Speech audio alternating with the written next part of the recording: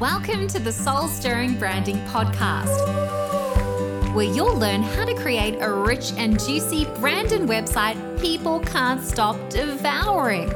After working with hundreds of women to create powerful personal brands, I know one thing for certain. Connecting with your ideal clients actually starts with connecting with yourself first. So we're going there with an inside-out approach to branding that will challenge you to peel back the layers of who you think you should be so your soul-stirring branding can emerge.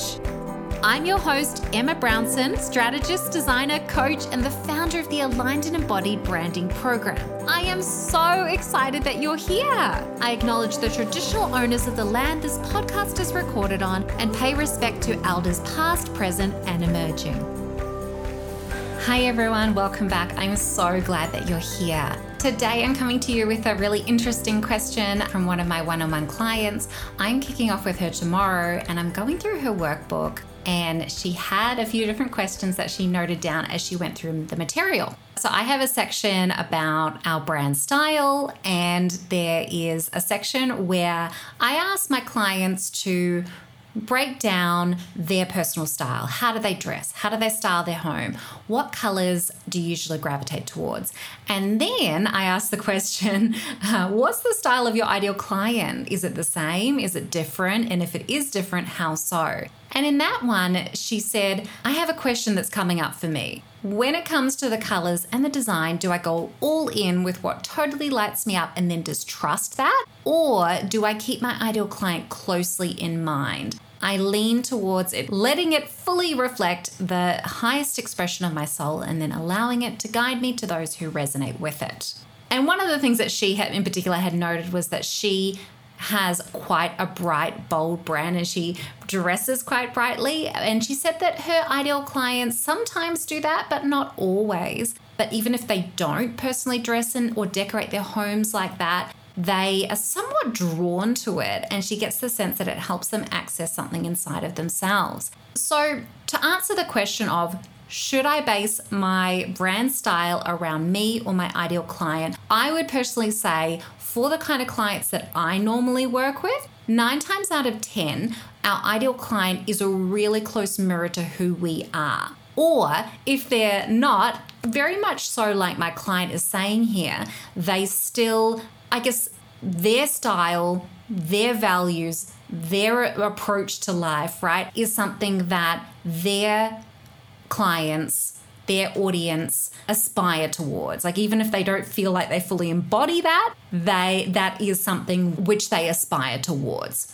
So if that sounds like you and your ideal client, then I would say you absolutely want to go all in with what lights you up, right? Because what we put into our visual branding, this is our opportunity to have that split-second gut response, right, in the person who's landing on our website. They're going to take all of what? I can't remember the statistic, like 5-10 seconds to make a judgment on us. You know, people do judge the book by its cover, and they're going to be determining, you know, is this someone for me? Does this feel relevant to me? Does this align to my style? Does this align to my personality? Does this seem like it's aligning to my values? Is this written in my voice? Do I feel like this is speaking to me? Do I feel like this is written for me? These are all the kind of things that we are sort of looking at in an instant. And the visual direction is certainly going to play a role in that gut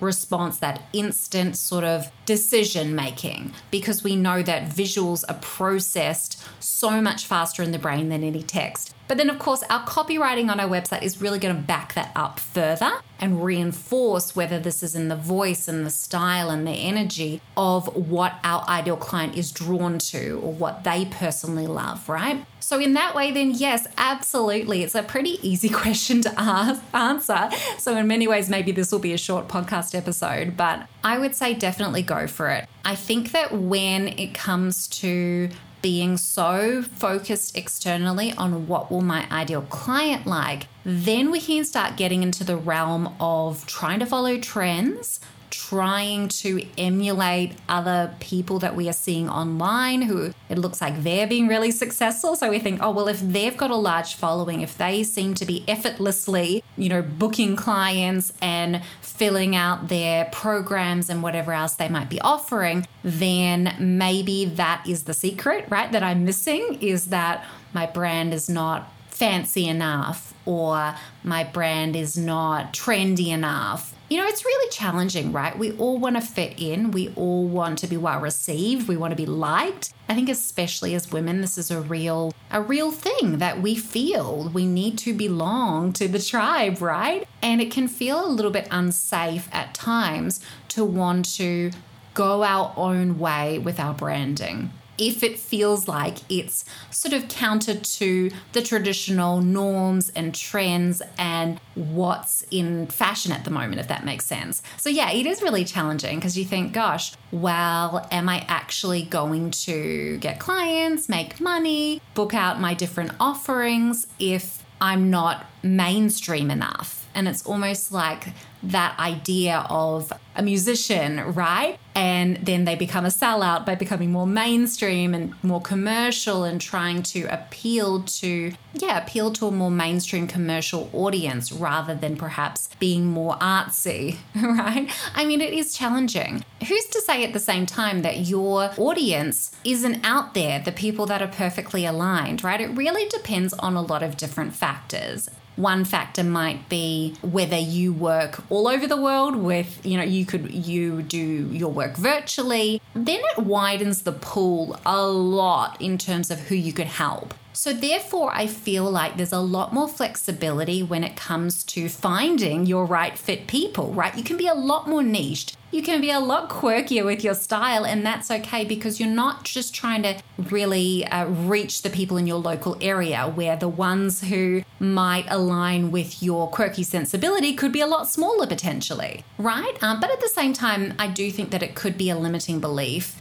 around the fact that no one's going to like my style. I'm never going to fit in. I'm never going to be liked. I'm never going to make money in this business, right? And you really don't know until you test it out. And even if you do test it out, you've really got to understand that it takes a while to build up an audience, right? So you can't give up just because it feels like it's not happening straight away. That's for sure. If you do feel like you have an ideal client who is very different from you, then yeah, I would keep that in mind. So a couple of examples that come to mind are I've had a couple of clients in the last year where their ideal client is quite different to them in that, for example, one client helps, mainly older males in their, 60s, 70s, 80s that are going through terminal illness, dementia, things like that. We still, to be honest, had made her it very much aligned to her personal style, just because that is what felt really in her truth and congruent to her.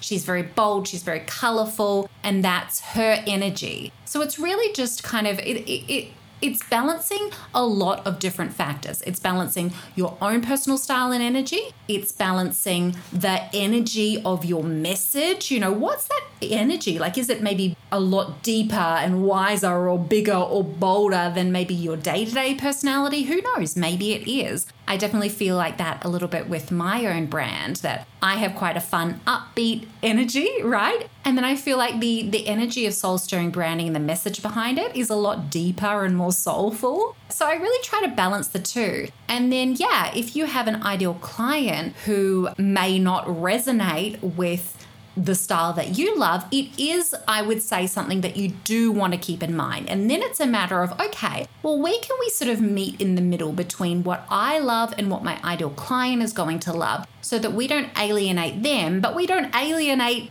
me as well, right? In the process, you still want to feel a deep connection to what you are putting out into the world. I really just don't understand this idea of branding from the place of purely what your ideal client loves if you feel so disconnected from it. I mean, it really depends on the business. The businesses that I normally work with are people who, where their business is deeply connected to who they are. It is their baby, right? And they're doing work where they are the person behind the brand. They're not a part of an overall company where it's more about the personality and this sort of persona that they craft for the business as a whole rather than any one individual. So really this feedback is really coming from a place of personal branding, which is of course what I specialize in and help clients with day in, day out. So it's a little bit different to how you would approach a business brand versus a personal brand. So you definitely want to factor that into the overall equation. But I really think that in summary, you want your brand to feel like home. You want your brand to feel like you. You want people to land on the website and feel like they know you and feel like they're seeing the essence of who you are. And really, by having a solid understanding of who your ideal client is, you are then able to understand a little bit more about how you can approach it and whether there's just a true alignment there between who your ideal client is and who you are, or at least who they aspire to be, even if they might not dress in the exact same style as you. Hopefully they're attracted to it or they like it anyway, even if it's not what they personally want to embody for themselves. You might have an ideal client that, for example, doesn't like to wear bright, bold colors, but maybe they love it for you and they love that you have a not so corporate way of doing things, right? You're a bit more fun, you're a bit quirky. That might appeal to them, even if it's not their personal style, right? Because I definitely attract different clients that have different styles, from bright and colorful to really earthy to really neutral as well. It can really go across the board, but so it's not necessarily like your ideal client has to dress the exact same way as you do. They have to, well, I guess then it's really a conversation about ideal client versus target audience, right? Because your ideal client probably, maybe they would dress very similar to you, but your target audience might be a lot broader than that, right? The person that you are happy to work with, right? That, as a more broad category. And then we're thinking of an ideal client who is that one perfect person that you can kind of visualize in your mind. You can imagine what he or she, probably a she if you're listening to this podcast, looks like, what age they are, what their style is, what they're doing on the weekend. You can get really granular with it. And not everybody that you work with is necessarily going to be your ideal client. But the intention is that the more that we put our own style, our energy, our truth into our website, we start to call in those ideal clients. So you're going to be attracting more and more ideal clients as a result of this process, right? Rather than just keeping it really wishy-washy, really vanilla, really plain and simple to just try and speak to everybody, right?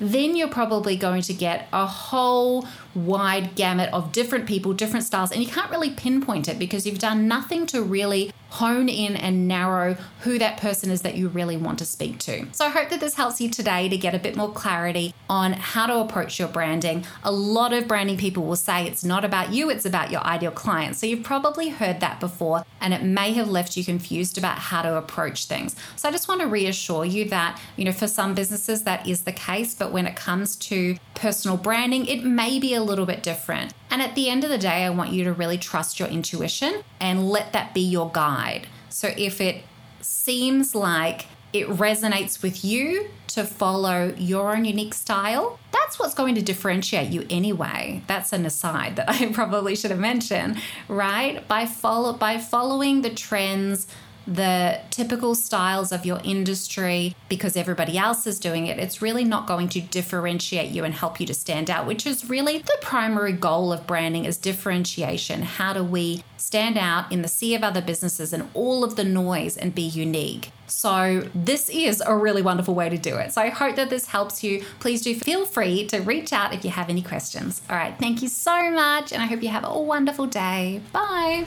And that's a wrap. Thank you so much for listening.